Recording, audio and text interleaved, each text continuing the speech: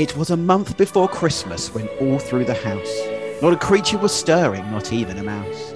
The stockings were already hung by the chimney with care, even though it was a month until he would be there.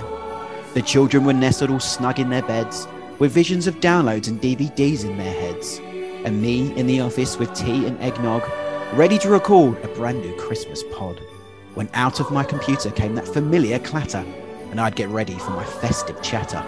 Away to the Zoom call I flew like a flash, 40 minutes only without spending cash.